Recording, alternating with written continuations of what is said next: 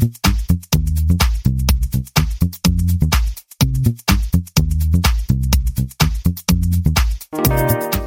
everyone, welcome to the 264th episode of the Internet of Things podcast. This is your host, Stacey Higginbotham, and your co-host, Kevin Toffel.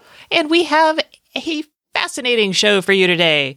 We're going to be talking about the trends of taking ordinary IoT products and repositioning them for the COVID-19 pandemic. We're also going to be talking about Google and Apple's plans to use Bluetooth for contact tracing.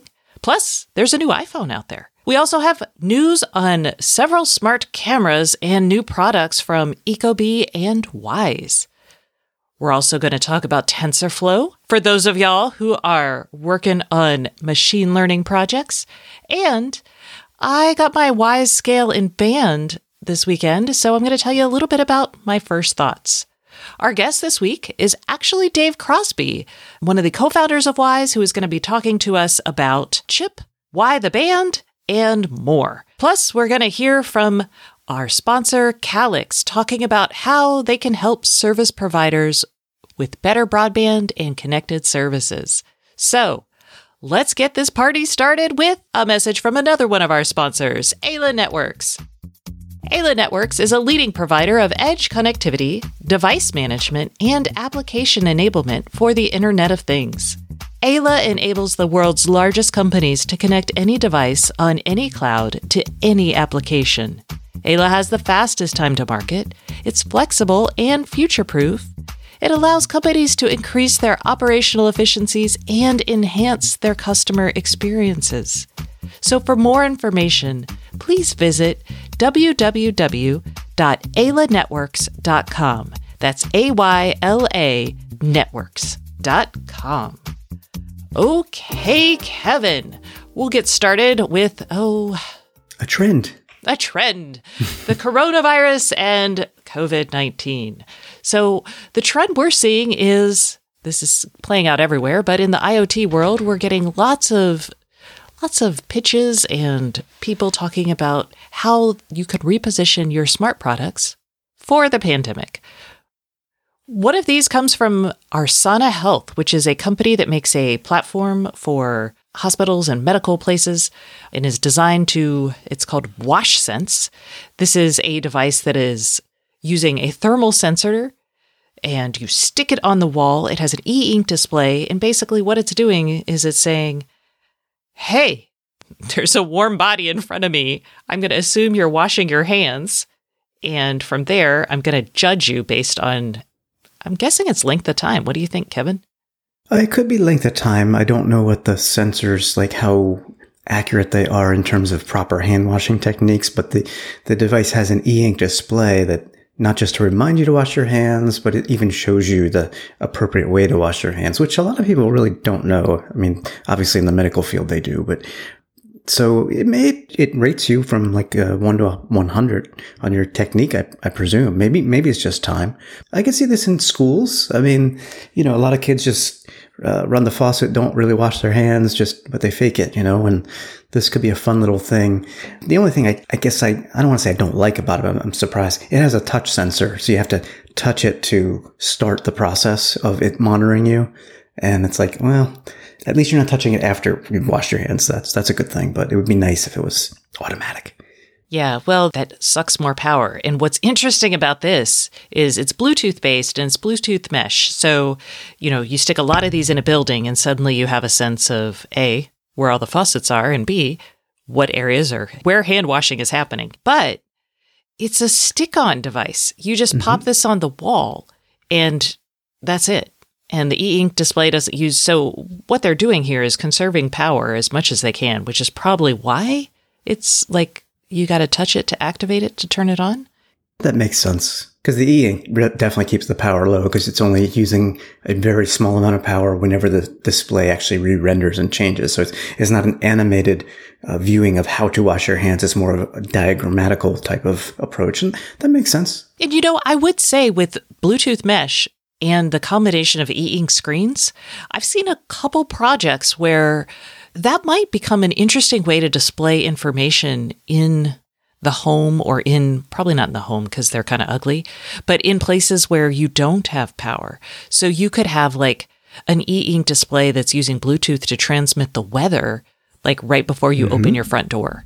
So I think there's actually some really surprising uses we might see for e-ink and creating these basically stick-on interfaces that people could play with. I'll take it a step further. Oh, go. Oh, you go. Okay, here's another $1 million project idea for somebody out there. You could do like a Bluetooth light switch. Oh, fancy. And it could show you, I mean, and I say that because the touch sensor on this particular device, the Wash Sense, is under the e-ink screen. But you look at a Kindle and they have touch-capable e-ink displays. So you could have just a flat Bluetooth mesh, low-powered switch that shows the switch, could show you your weather, could show you what other lights are on in the house, could show you all your devices in the house for crying out loud and just, Huh. Yeah. Okay, forget I said that. I'm going to go fill out a patent application right now. Wait, come back. Let's finish the show. Okay. Another IoT sensor being repurposed for the pandemic comes to us from Semtech.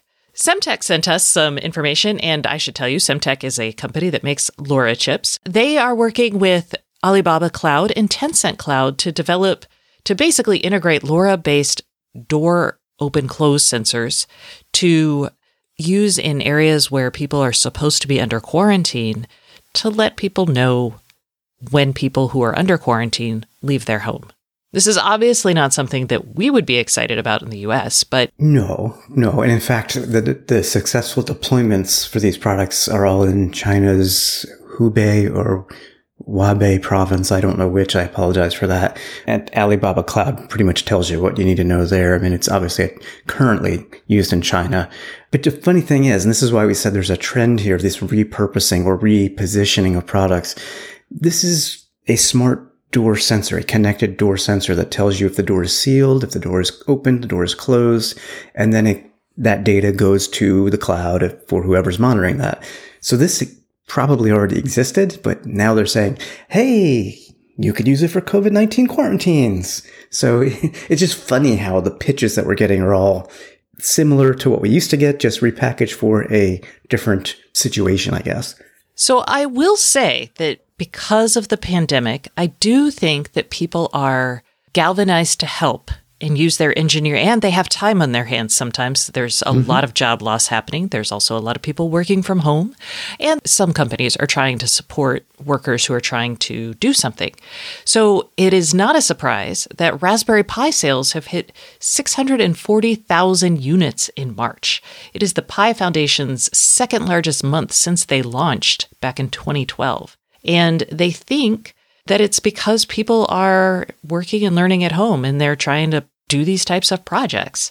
So I actually thought that was pretty cool. I don't know. Did you buy a Pi this month in March? I bought one in February for the Home Assistant project that's still going on. But just last night, I was on a couple sites, including the Raspberry Pi organization site, to buy another Pi. Because, again, I have a little more time on my hands and some other interesting projects in mind, such as a home-built Pi-powered robot with voice services. Yeah, so I think this makes a lot of sense, and good for y'all. And I know that the people listening to this, I know y'all are out there buying the Pis. That's what y'all do for fun. I think it's great.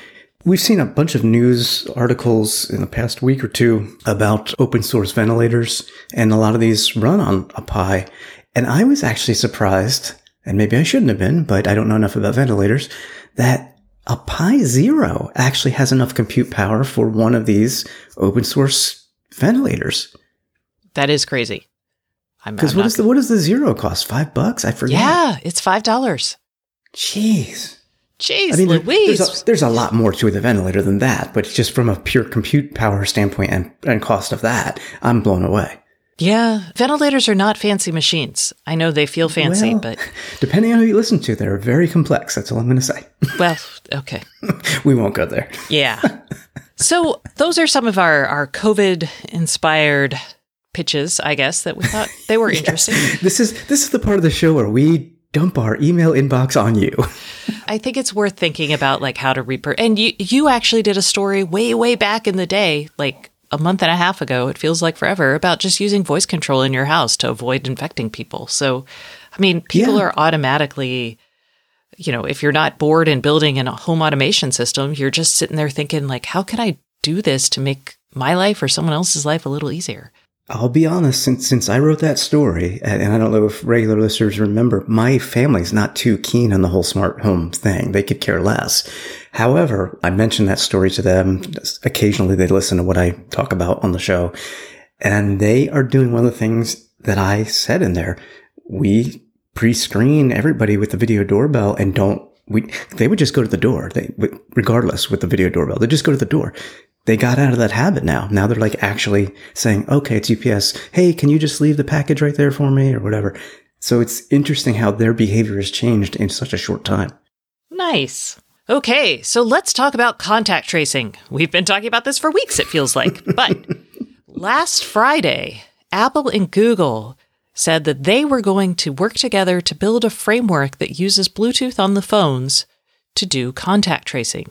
And contact tracing is where it's basically saying, hey, if you get sick, these are the people that you have been in contact with, and you're trying to let them know that they could be at risk and they should quarantine for a while. Contact tracing is really important because without a vaccine or herd immunity, it's going to be the way we come out of lockdown. We need to have something in place that helps do this so we can spot hotspots, and we can also prevent the spread of COVID-19. So, knowing that, Kevin, because you wrote the story, but I'll let you talk about how they're planning on doing this.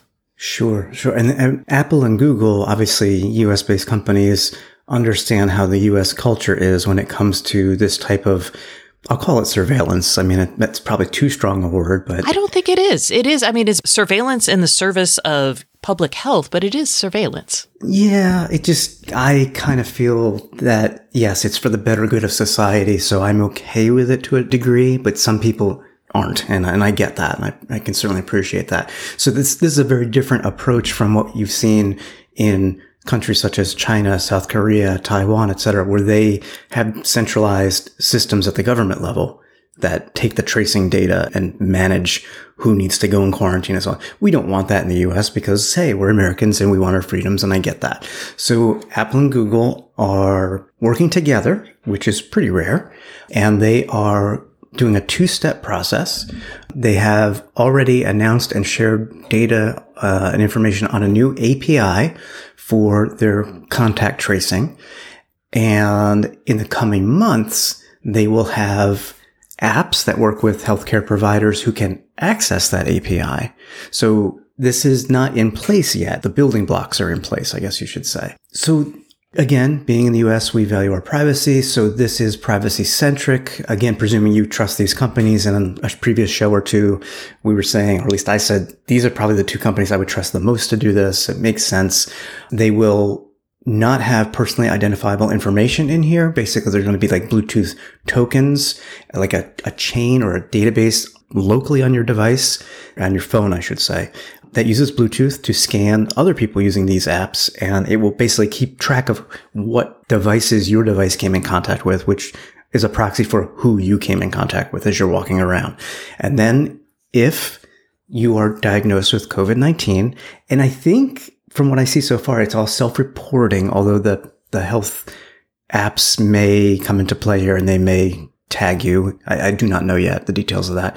What would happen is if I were, for example, diagnosed, the app would then go back on my local device, look at all those little bits of information, which Bluetooth devices I came in contact with, and would then let those people know, alert. They get a notification. You've been around somebody who's been recently diagnosed. You may want to either self-quarantine or get yourself diagnosed.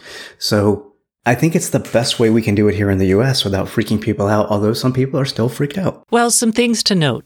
1, this is all opt-in only. 2, here's my concern. I'm a little bit worried about, I don't know who's going to have access to that data. Is Google or Apple storing it, or that public health company storing it? So that's one question I have. If the health companies have an API, I don't believe they're going to have the data. I think they'll have access to it, but they will not be storing it. So that data is going to be Apple and Google will have. Yes, and they have said that they will basically delete it or provide it to research later. Okay, so that's good. I don't want them having that in perpetuity. 2, I think there's room for improvement. So we talked about this with the Coalition app, which was the nodal app that we talked about, I think, last week, and I wrote about a couple weeks ago. Similar idea using Bluetooth. They're using a different cryptography, but it's not hugely germane, I guess. But one of the challenges is you really, to make this more effective, it's sort of effective, in addition to getting a lot of people on board, you also need to have a better understanding of how long someone's been in the vicinity of someone with COVID-19 and how close they were. So Bluetooth, I could be more than 10 feet away from someone who's just sitting there, or maybe I pass them on the street, and that's probably a lower risk situation than sitting across from someone on a bus. So there are those things to think about. And there are technical solutions that can help solve that. If you use like RSSI, so signal strength, basically, that'll tell you how close you were to someone. And you can even use that over time to be like, hey, this is how long you were in contact with this person.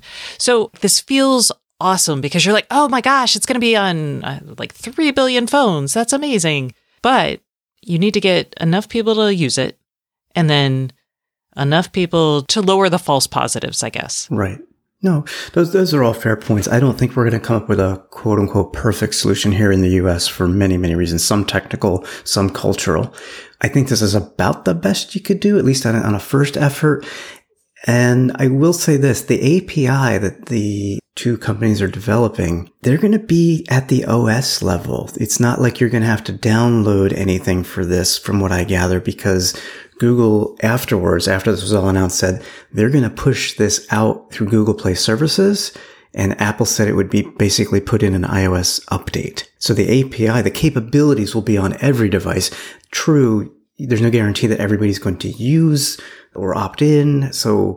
But at least I think they're doing everything they can without forcing you. So then after COVID, so what else could you use this for? And this reminds me, remember the physical web that Google was trying to launch? Oh, yeah, absolutely. Oh, yeah. We love that. This gets into, part of me's very excited, but it's also like pretty freaking scary. Remember, this is an API, and it doesn't mean it's going to be out there for everybody to use. We talked about APIs last week, and we mentioned, sometimes an API would be free. Sometimes an API would cost $10,000, which stopped me from doing some projects that I wanted to do.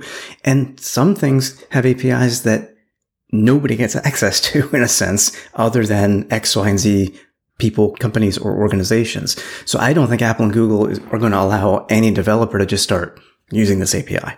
All right. That makes me feel much better. Yeah. It's a good way to control it, I think.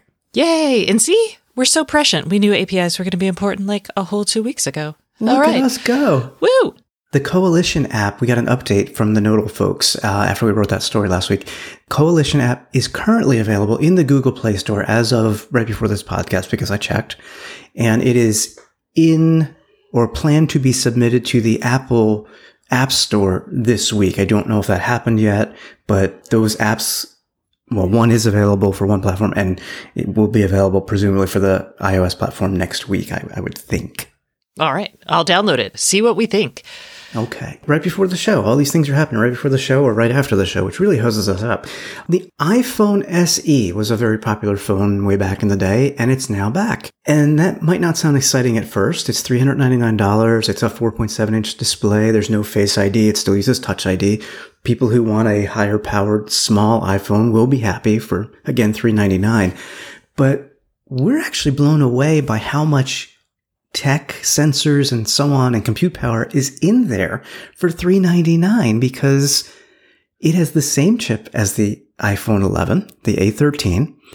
It has what they're calling iBeacon location services. I've never seen that mentioned before on the iPhone, so maybe it's just fancy for Bluetooth. But in terms of Bluetooth, it does have Bluetooth 5. It has Wi-Fi 6. It has gigabit LTE. I'm like, what? Yeah, what doesn't it have? I mean, Jehoshaphat, it doesn't have a big screen, but some of us with tiny hands are appreciating that. Some people are happy with that. Right. That's crazy. I know. And it has Bluetooth tracking, correct? Yes. Is it the beginning of Apple tags? Yeah, they didn't say Apple tags, but Bloomberg just reported earlier this week, and Mark Gurman is one of the authors of that piece, so I certainly believe it's very likely true. Apple tags will be out soon. Okay, so this is the beginning of Apple tags. Woo-woo! Yeah. Smaller HomePod, too, he said. Oh. Does anybody care? Does anyone? I mean, sure.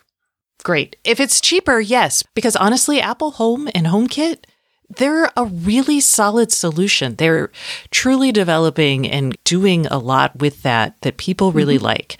But without an iPad or some always-on device in the home, it's a little bit more difficult, and the HomePod was so expensive. So if it's smaller, maybe it'll be cheaper. Maybe. I'm kind of confused by one thing that Gurman said about the HomePod, the new one.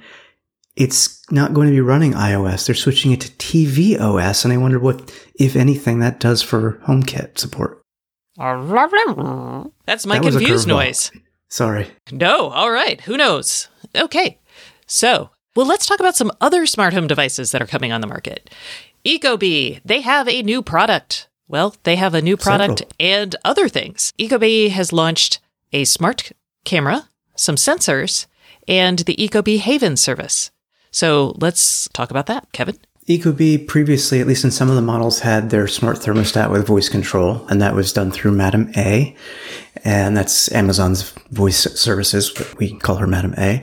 They have, the day of our recording, they've added a smart camera with voice control for $179. They've added a smart sensor 2-pack for $79. A 2-pack of door window sensors for $79. And then, as you mentioned, the Haven security service. And this is kind of similar to what we've seen in terms of the new Google Nest pricing, for example. So you can get home monitoring for Ecobee Haven, which gives you home monitoring, autopilot, and video storage for up to one device, $5 per month. You can also do that for unlimited devices for $10 per month. And then, because some people do have the smart thermostat already, but maybe they want to add the bundles or the security sensors and whatnot, there's a bunch of bundles out there topping out at $500. And that includes your smart thermostat, smart camera, 2-pack of sensors, and 2-pack of door window sensor. But you can just buy the camera for $179, a 2-pack of cameras for $319, sensors for $99. Well, you get you all 4. So this is a whole suite of products now. These are fancy. They look nice. I have liked the Ecobee products for a while. So now let's talk about a new camera. This one is an outdoor camera, and it is from Wyze. So this is the Wyze Outdoor Cam, and we're actually going to talk about it a little bit more when we have my guest, who is a co-founder and head of marketing at Wyze. But Zat's Not Funny, our buddy David Zatz, saw at the FCC that the Wyze Outdoor Cam is out there in the world, or out there with the FCC. It's going to have a little bridge. So it's the Wyze protocol that allows it to communicate back and forth with things. But it's surprisingly battery powered, and it still has a micro SD card, so you can still control everything locally. It's got a similar design. It's a little different design, but it's similar in that little tiny square design. So yeah, we don't have pricing on this yet. I kind of want to make you wait. Should I make them wait and listen to the guest before telling them, or should I just tell them now when it's going to be available? That's a tough call. It's a month that begins with a J. To figure out which month... It's not January. Stay tuned. All right, I feel kind of mean. Oh, this hurts me. Okay, y'all, it's June. I can't do it. It's June. Okay, Google Nest cameras, they're temporarily reducing the bandwidth available from HD down to SD, just because we're all having a hard time. Home. We're all Netflixing, and to be honest, Netflix and even YouTube, Google's video products, they've actually been reducing bandwidth, especially in Europe. So again, to help keep everybody's internet going, which makes sense. And to be honest, this is temporary for Google Nest. And what they've done is they've reset the video resolution to the default. You can actually go back into your app and readjust it back if you want higher quality. So they're not limiting you. They've just dropped everybody down, and then whoever really wants it can put it back up. You know, if you really need that, you can still have it. Now we should talk about TensorFlow Lite. This is machine learning for, let's call it, constrained devices. And Kevin, you want to talk about this? I do, because we talk about machine learning so much, not every week, but quite often. And yet I have no hands-on experience with it. So that's another reason I want to get another Raspberry Pi here. And this article from Google's TensorFlow blog from earlier this week is like the perfect overview article on TensorFlow Lite, how you can go from a prototype to a product. I did not know that TensorFlow Lite is now on 4 billion edge devices worldwide. That's crazy, crazy, crazy. And to help people like me who are beginners in terms of ML, they have some pre-programmed models that you can download. So maybe, you want to get started and you don't want to train a model because frankly, I don't know how to do that just yet. I'll figure it out. But in the meantime, I can download some chatbots and some Q&A type ML models to do this. So the point here is twofold, actually, that the latest iteration of TensorFlow Lite, when benchmarked and tested, has improved its accuracy while keeping latency still in line, meaning it's more accurate and doesn't take more time to figure out what it is. It's seeing, hearing, etc. So that's one thing. The other thing is that this article is great for people who are putting together some IoT prototypes or projects and want to use machine learning, but weren't sure where to get started or how. This is a great overview. Oh, good. It's rare from Google to get good overviews on how to help me, Google, your amazing technology. I'm not as smart. Just go to GitHub. Yeah. No. Okay. Well, this weekend, actually, I received my Wyze scale and my Wyze band. So yay. As a reminder, the Wyze scale was $19.99. Crazy low pricing, does a lot of things. It uses bioimpedance, where they send the little electrical signal up one foot coming out the other foot, or however that works. 1 gigawatt. Mm-hmm. To track things like, how much of your body is water? How much is muscle? How much is fat? They use that to determine 12 different things. Some of them are simple, like BMI. Some of them are kind of crazy, like skeletal mass.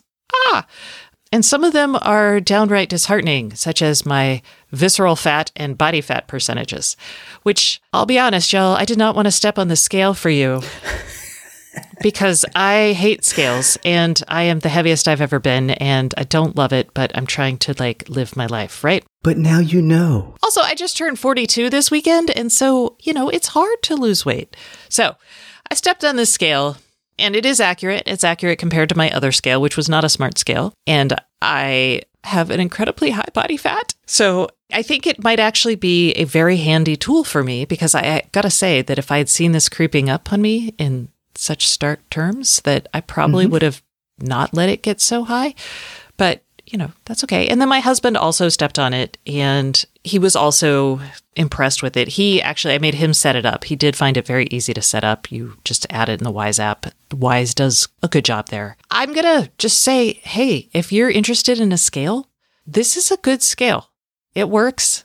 I haven't had it for very long, but, for $20, I did need to supply 4 AAA batteries. Do I need my scale to track my heart rate? Not really, but it did. I don't think that was actually very accurate based on, my Fitbit that was also tracking my heart rate. But you have a different device for that anyway. Yeah, so I could see this coming in handy, if not being a little crushing.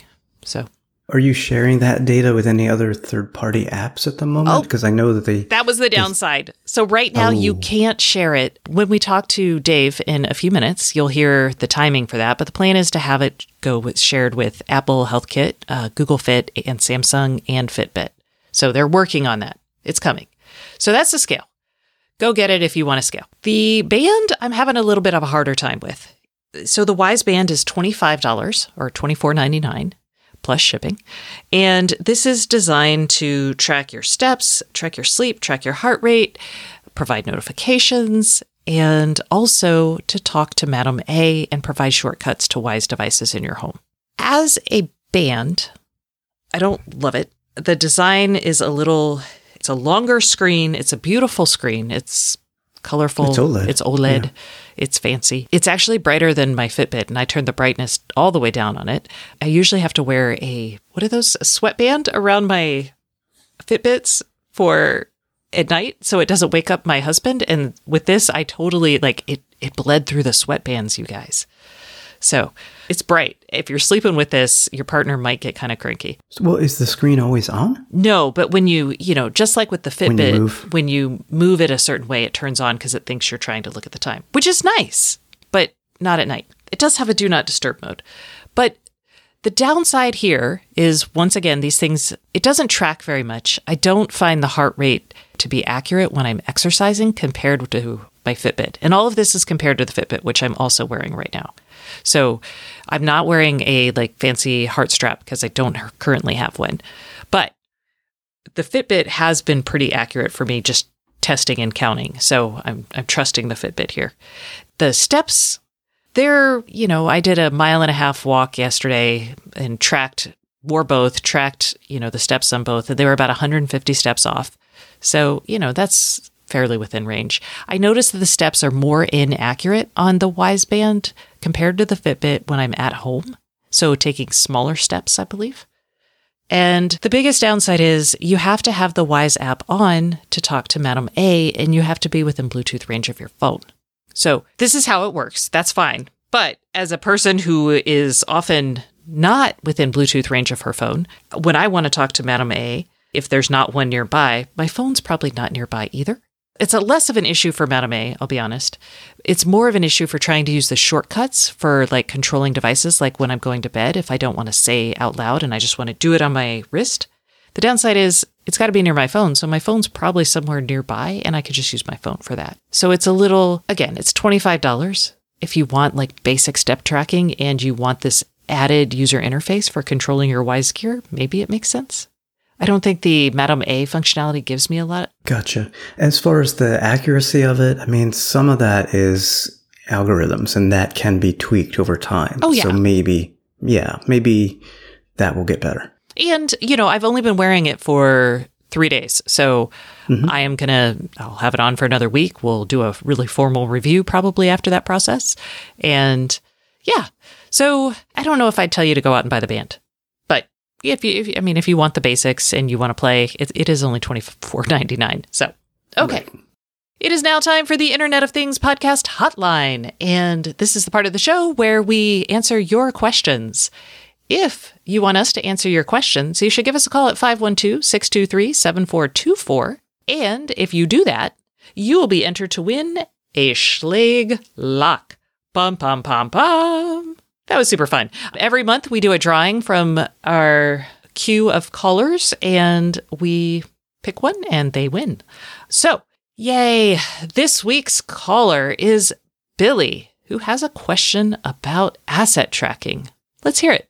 Hi, Stacy. Hi, Kevin. This is Billy from Montana. I have a question for the IoT hotline about LoRaWAN networks. I'd like to use this for asset tracking and possibly some exterior sensors around my house. I live in a small-ish town and there is one gateway registered in town already. So if I installed one as well, I feel like I would have decent enough coverage for the asset tracking. My question is, I don't exactly know how to get started. Done some research, but there's not really I haven't found a great how-to guide or just sort of a getting started for dummies type of thing. And I was hoping you could maybe point me in the right direction. Or if you could just do a quick rundown of what needs to be done to get started, that would also really help. Obviously, I need a gateway, or should probably get a gateway and set that up. But is it just gateway and then sensors? Or is there something in between? How does that all work? I'm just not really sure where to go from here. Really appreciate the help. I love the show. Thanks so much. Hope you guys are staying safe and having great days. Oh, Billy, I have an answer for you, and it's going to be easy but expensive. So later we might actually share harder, more difficult ways to do it that are less expensive. But I think this is a good option depending on the size of your town. So if someone has a LoRaWAN gateway in your town, depending on several factors, one, how powerful the transmitter is, right? And are there tall buildings in the way? Is there water? All of that. You can expect a LoRa gateway to transmit roughly about 2 miles. In rural areas, they say it can go double that, but let's just keep it conservative. I don't know how big your town is. My town is a little bit bigger than that, and I live in a small town. But you could get pretty decent coverage. So, and you could also convince friends to also get LoRa gateways. The easiest, most effective LoRaWAN gateway to buy right now for a normal person is going to be the Helium router. And I have been playing with this for a couple months, and I'm waiting for actually a tracker to come, and then I'll be able to tell you how far things go. But this thing is $350, which is a lot. I'm not going to lie to you. It is a lot of money, but then you will have a 2-kilometer range LoRaWAN network hanging out by your house, and you can track your dog, you can track your mailbox, you could actually use sensors to track people coming into your driveway, a lot of things that people want to do. You'll be helping other people track things too, and you'll earn some tokens as a result of that. Yeah, there's a whole crypto side of this that Kevin is very excited about, and I am kind of eh. Kevin's not paying $350 for the Helium, though. No, he's not. He's going to build his own, and we'll hear more about that once that happens. If you have $350 and you want to do this, it is so easy to set up. In the Helium hotspot, you can just go to helium.com, and you will be able to find it and buy it. You'll also see where there are Helium hotspots around you because they have a map of coverage. They do, and there's a surprising amount of hotspots. I mean, I've been very impressed, and they're still adding more and more people all the time. So it's the People's Network. Yes. I will also warn you that it's going to take a couple days after you set it up to validate. So hang tight, set it up, hang tight, and then after 3 or 4 days, it's going to be like, oh yeah, I'm totally legit. So. Right. Other Helium hotspots on the network will challenge yours just to make sure you're legit. Yeah. Oh, and they say, Helium says that in rural areas, you can get up to 10 miles or more in terms of range, but Yowza. 1 mile or so in a denser place. I live in a suburban area with mine, so we'll see how far I can go. Okay, so that's my recommendation for you, Billy. I hope it helps. And if you want a cheaper option that's more work, you're going to have to wait for Kevin, who's going to tell you how to do that. Who just found out before the show that you could build your own using a Raspberry Pi and the proper LoRa modules and the Helium software and such. So yeah, I just found out, and that's going to be a project on my to-do list. Ta-da! All right. Well, Billy, I hope that helps. And remember, if you have a question, give us a call at 512-623-7424, and we may answer it, and you'll definitely be entered to win a Schlage lock. All right, that concludes the news portion of our show. Please stay tuned to hear from Dave Crosby, who is a co-founder and head of marketing over at Wyze. We're going to be talking about Chip, Connected Home over IP. We're going to be talking about launch dates for the Wyze Outdoor Cam and lots of other things. So it's going to be fun. But first, a message from our sponsor. This week's sponsor is Calyx. Hey everyone, we are taking a quick break from this week's Internet of Things podcast for a message from our sponsor. This week's sponsor is Calyx, and I have Michael Veining here with me. Hello, Michael. Can you quickly remind us, who is Calyx? Calyx is a provider of clouds, software, and systems that enable service providers of all sizes to deliver amazing broadband and Wi-Fi 6 experiences to their subscribers on future-proof and autonomous fiber networks. I'm excited to continue our discussion on the Revenue Edge solution, which is the enabler of our amazing Wi-Fi experiences. With more people staying at home and using their broadband connection for work, school, and entertainment, a reliable connected experience is more important than ever. Can you tell us a little bit more about the Wi-Fi systems and support that Calyx provides? Absolutely, Stacy. As I said last week, we believe that the company with the best data wins. So we start by arming service providers with great insights into what their subscriber needs. We do that with Calyx Marketing Cloud, a real-time behavioral analytics engine that helps a service provider understand the subscriber's activities, such as streaming and gaming, or working from home, or doing what I've been doing for the last 2 weeks, attending video conference after video conference. By understanding the needs of each household, they can ensure they are providing the right services at the right time. We then arm that service provider with cool Wi-Fi systems. Most subscribers know that to get the latest and greatest router, you have to drop $300 or $400 at the Best Buy because they are not getting it from their local service provider. Not anymore. Calyx was the first to launch carrier-class Wi-Fi 6 18 months ago, and we just released our second-generation Wi-Fi beast, the Blast U6. I'll put a U6 up against any router in the market and will kick butt, something that few service providers have ever had before. Amazing Wi-Fi 6 coverage, fully mesh-enabled, and a big processor to handle the most demanding of tasks, such as local virus and malware protection, or as we announced in October, running Samsung SmartThings to control all your IoT needs. The best thing is that even if there is a problem, the AI engine will self-heal, and if the problem persists, such as an old iPad mucking up your Wi-Fi channels, when you call the service provider using Calix Support Cloud, they won't tell you to reboot the router. They see everything, have remote control, and can fix issues easily. A great example of the Revenue Edge in action is Allo Communications in Nebraska and Colorado. They're a kick-butt service provider who has an amazing all-fiber network. When they activated our autonomous self-heal, they saw 92% of all Wi-Fi issues get resolved before the subscriber even knew. And when they do call in, they use Calix Support Cloud to ensure that you get fixed fast. There was a great article written this week in the Lincoln Journal-Star about how locals are abandoning Spectrum in droves to get on the Allo fiber network. If you Google strain on internet services felt as thousands suddenly working and learning from home, you'll see there's lots of quotes about how terrible the experience is on coax, where Allo customers rave that their service is great and their Wi-Fi is fantastic. The CEO of Allo, Brad Moline, says it best. They built for the future, and Calix is proud to be part of the Allo team during this crisis. One thing's for sure, people need great Wi-Fi and a fiber network more than ever. Thanks for sharing, Michael. Can you remind people of where they can go to learn more? If they're a service provider, they can go to calix.com/revenueedge to learn more. And if they want to learn more about our awesome Blast Wi-Fi 6 systems, I'd encourage them to go to blastwifi.com.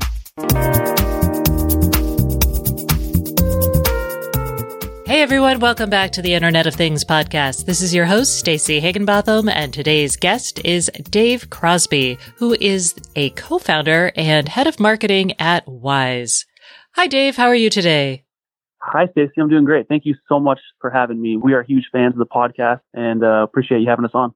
Oh, we are excited. Everybody who listens to the podcast, I'm going to say most of them are dedicated users of your equipment, probably because it's cheap and it works. Because of you. I'll tell you a funny story. So the week after we launched or something like this back in late 2017, we were reviewing the traffic. We had this incredible traffic and conversion rate, and we were all really excited. And we were going through the top referrers of traffic, and Stacey on IoT was one of the top referrers. And we were like, where is this coming from? Because the other ones were CNET and big publications. And then who's Stacey on IoT? Then of course we found you and found this treasure trove of IoT users and all the amazing content you had been putting out. So we have been huge fans ever since, because we know that you know what you're talking about. Your content is awesome and you have been kind to us. So thank you so much for having us on and for cheering us on. Wow. Thank you. That was really great. Okay. So we'll start off with the fact that you guys just released the Wyze Band and the Wyze Scale, which I'm going to be honest, when I first heard the news that this was happening way back in the day, I was like, what are they doing? So what are you doing? Yeah, this is a good question, and it's a fair question. We know that this is a bit of a sidestep from the other things that we have been working on, but the bottom line is our mission is to make great technology accessible to everyone. And of course, smart technology is where we focus. We've started with smart home, with the camera, of course, being our main product, but we've since branched into different areas of the smart home, but we don't restrict ourselves to the smart home necessarily. If we have an opportunity with a partner or through some other way to make great technology accessible to everyone, then we are going to do our very best to take advantage of that. And I think it has to meet a couple of requirements, right? We say that, our number one philosophy is to be friends with customers. So we treat customers like friends. If my best friend was in front of me, would I do this? Would he like this product? Would he think that this was cool? And would he want me to make this for him? So that's kind of our barrier, first of all. And then we want to create too good to be true experiences. We want people, when they get the product, to say, how in the world is this product so inexpensive for the amount of features that it has? And then the third kind of principle that we build our business on is just trust. We want to establish trust with our customers. And when they buy anything with our name attached to it, it's going to be awesome. So when we see things that are a little bit outside of our wheelhouse, but have the ability to check those boxes, we got to do it. And so with the band and with the scale, in both those instances, we had just a great opportunity and incredible partners, and we couldn't pass up that opportunity to bring great technology to the masses. Okay, well, let's talk a little bit about how you guys work from a business perspective, because I think that's going to explain a little bit more from a great partners and you saw an opportunity. So all the way back from the camera, you license technology usually from companies in China, and then you build your own software for it. And then I know that now y'all host things in the US and in other geographic areas. So am I missing anything key here? Yeah, that's pretty much it. I mean, we've done a whole lot more since the early days of building our own products from scratch. So it's not, the Wyze cam, we took hardware that was from a manufacturer in China that was already producing the camera at scale. And that was part of the reason why we were able to get such a great cost on our side on the camera. And then we built our own software for it and, of course, released the awesome Wyze cam. We do look for those opportunities, of course.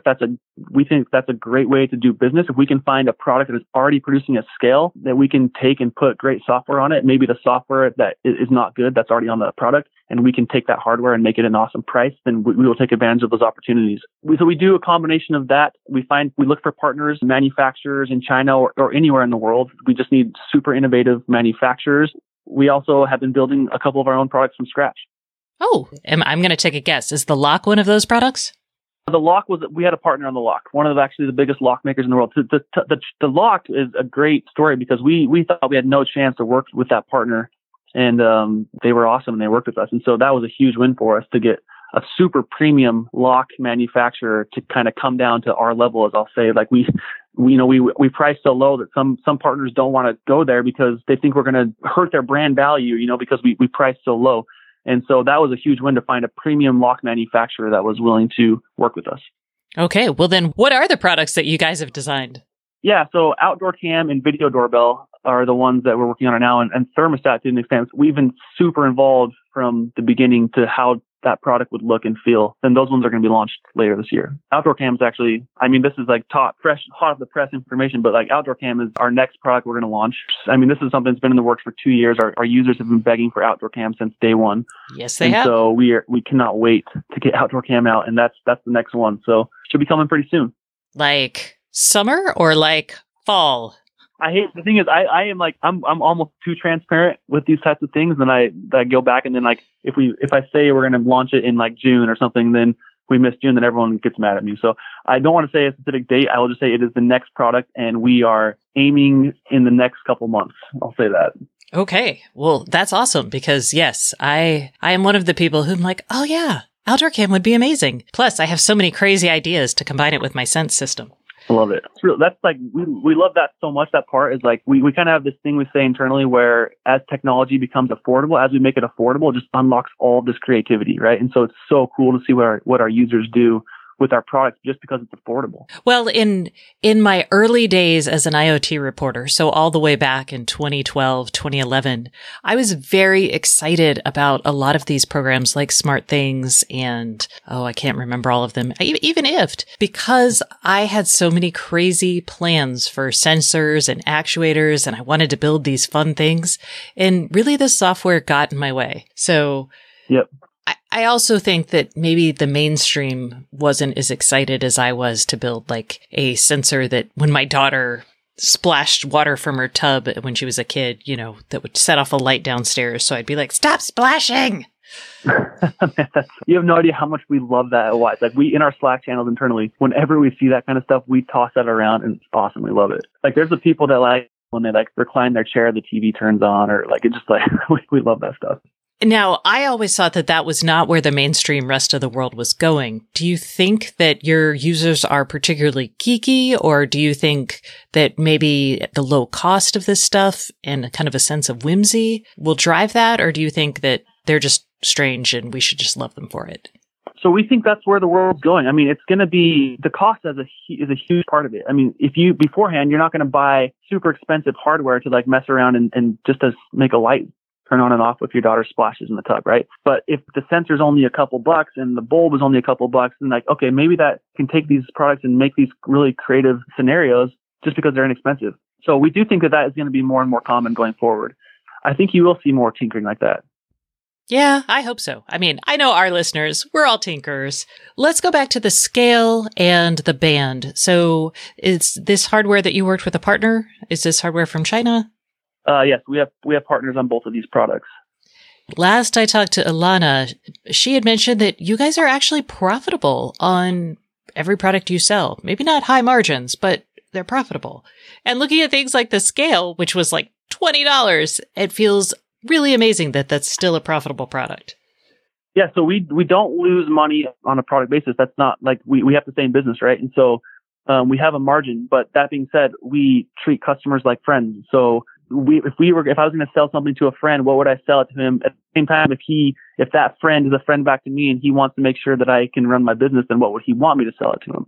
So we kind of put that balance in perspective. And I will just say that our margins are incredibly low, like half Costco, they're just very, very low, as low as we possibly can. And it's funny thing on the scale, I don't think we've had such spirited debates on the price of one of our products since Wyze. The scale, we really wanted to get under $20, right? That was our goal because we just really wanted to get there. But of course, our costs fluctuate as well on our side. Like we have our suppliers of different components that cost different amounts of money, and then the shipping costs can vary, and currency exchange rates, all that kind of stuff can mess with our costs a little bit. So $20 is pushing our margins. I mean, that's definitely on the very low end of what we are capable of doing. So we're really excited to get that scale out and hope everybody loves it. I personally love the scale. I can't wait. And it does lots of things, but both the scale and the band seem to have one current flaw. Well, we'll get into another current flaw, but the one big flaw I saw that I was like, oh, hey, they don't talk to everything just yet. We know those integrations are super important to our users, and we talk to them and make sure that they and see what they want. And that has been expressed to us that they want integrations with Apple Health and Fitbit and Samsung Health and these different integrations. So they're for sure coming. For the scale, the Apple Health integration right now is already in beta and it's working great. So I expect that to be released very soon. We also have integrations with Fitbit and Samsung Health coming for the scale as well. And we'll add other stuff as well. For band, we don't have any integrations outside of Alexa. Of course, Alexa is the big integration that we have. But we will start adding other integrations starting in June, I believe. Okay. And yeah, let's talk about that integration with Madam A. We call her that so as not to invoke her presence on people's devices. So for the band to work, you have to have the app running in the background. Is that just for Madam A, or is that just for everything in general? So having the app run in the background. I mean, the band will still work. It does basic things like count your steps and some basic health stuff. But if you really want the full capability of the band, you have to have the Wyze app running in the background. And that's not something that's likely to change? Well, I wouldn't say never. If we will see the feedback from the users, I would say that's something that's been flagged early by the community. And so I know that our team is already looking at it and looking at ways that we can avoid it. But I'm not sure where they're at right now. We'll definitely be looking at ways if the users want to change something. We'll look at ways to change it. Y'all are very user responsive. What about adding Google? I know that there's the great rivalry between Madam A and Google, and Amazon is in your hometown of Seattle. So I don't know, should we never look for Google support? I would say the Alexa team has been just super great to work with, and they've made it very easy for us to integrate the band with them. The Google team it's been a little bit tougher. Of course, we reached out to them at the very beginning of this, and they basically needed us to convert our entire band to an Android stack. And at the time, that wasn't a possibility. We've since found a way that we think that we can make it work. It's just in development right now. We'll plan to have a beta out probably in August or so. But the Alexa team has been so helpful for us to get that integration. And so that's why we focused on that first. Okay. And I'm sure it's easy to do that since y'all are all in the same area. There's no flights. Exactly. And we also, of course, most of us at Wyze, I don't know what percentage, but a ton of us at Wyze are all ex-Amazon employees. And so we just know so many people there that can help us speed things along. That makes sense. All right. Well, let's talk about the current pandemic and COVID-19, because that is affecting businesses left and right. It's shipping times, manufacturing times, the ability to create new products. How is it affecting Wyze? Well, I don't know if we're super unique in the way that it is affecting us. Of course, in the early days, our supply chains were disrupted. It caused some delays in especially the keypad for our lock, which is a bummer because to really get the full functionality out of our Wyze lock, you really need that keypad. That's been delayed much longer than we want it to be, but happy to say that should be shipping this month. The supply side was the early risk. That is so far, up to this point, most of the factories and stuff have gone back to work in China, and so that risk is avoided. Now we face the risk here on the U.S. side, where all of us are, of course, working from home, and that's just slowing down things a little bit, not being able to meet in person or do a lot of the hardware tests that we need to do with each other. So there's a little bit of slowdown there, but I would say we're pressing forward at a pretty remarkable rate. I've actually been really impressed by our team of how effectively we've been able to work from home. We've launched a couple of products all working from home so far. We did of course, the band and the scale. And we looked at other companies like, Elon Musk was starting to make ventilators with Tesla. And we saw some alcohol or perfume companies start to make like hand sanitizer. And we just saw other companies being very creative and unique. And so that challenged us to think what strengths could we use to better the world and help fight the pandemic. And so we just put together a number of just kind of small solutions, trying to do our part to help. We were able to source thermometers from one of our partners, which, as you probably know, if you tried to find a thermometer, they are sold out everywhere. So they're very, very hard to find. We were able to get a bunch of thermometers and put those in front of our users so that our users would be taken care of, or at least have early indication that they were experiencing symptoms. We also, of course, when we saw that the webcams were so out of stock, we buckled down and we found a way to make WyzeCam a webcam, to turn it into a webcam. We created a firmware for it. It's a little bit complex the way you have to download it and put it on a card. So it's like the cleanest, smoothest operation, but at least it's a solution for people that are trying to work from home and need a webcam.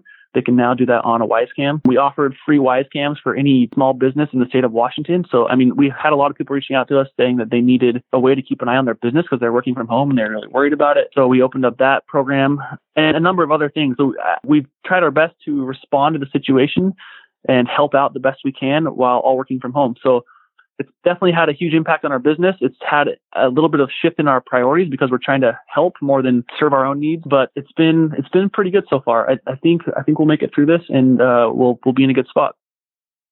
Excellent. All right. Well, and I should ask, just because you're in the smart home space, and probably the biggest news in the smart home space in the last few months, I would say, was the launch of Apple, Amazon, Samsung, and Google working together to create the Connected Home over IP standard chip. And it's a little up in the air. We're still waiting to hear kind of what's happening. I know their first meetings have occurred now, but where do you stand on the whole chip process? So I will say, and I'm probably the wrong person to talk to this, I work in the IoT space, but being on the marketing side of the business, I'm not as into the weeds of some of the stuff as some of my partners are. I say that we are very closely following all of this. And of course, we will develop our products in the way that our users want them to be developed and is most convenient for our users. We're watching, we're listening, and we'll of course keep tabs, and we'll build our products as different guidelines and things come along in the best way that will help our users. All right. Well, Dave, that's all the time we have, but thank you so much for coming on the show this week. Great. Thank you so much for having me. Really appreciate it. That's it for this week. Thanks so much for listening.